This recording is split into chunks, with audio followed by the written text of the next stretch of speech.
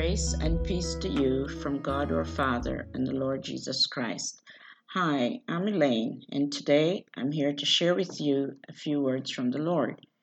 In 1 Peter 1, verse 13 to 16, we read, "Therefore, with minds that are alert and fully sober, set your hope on the grace to be brought to you when Jesus Christ is revealed at his coming.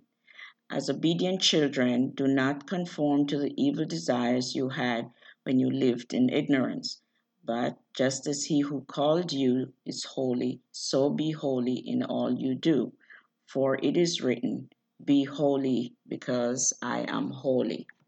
The word alert means to prepare our minds for action, and sober means to be self controlled.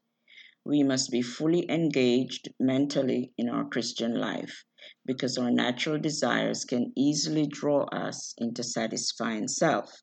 And in order to get closer to God, we must deny ourselves. Our self has to die so that our Heavenly Father can live through us. It is then that our life will be one that is intentional, with a mind that is fully engaged in living for Christ. We learned from the book of Peter that he was willing to leave all he had behind to follow Jesus, and God used him in extraordinary ways.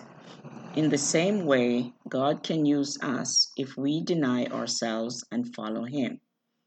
We are called to be obedient children. Therefore, we should not be living as when we were ignorant and did not have the knowledge of God and the will he has for our life.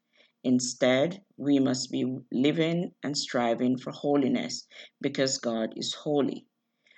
Now, we cannot be holy in ourselves. Only God is inherently holy.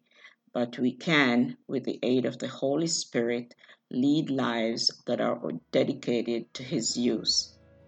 Be kind and compassionate to one another, forgiving each other, just as in Christ God forgave you.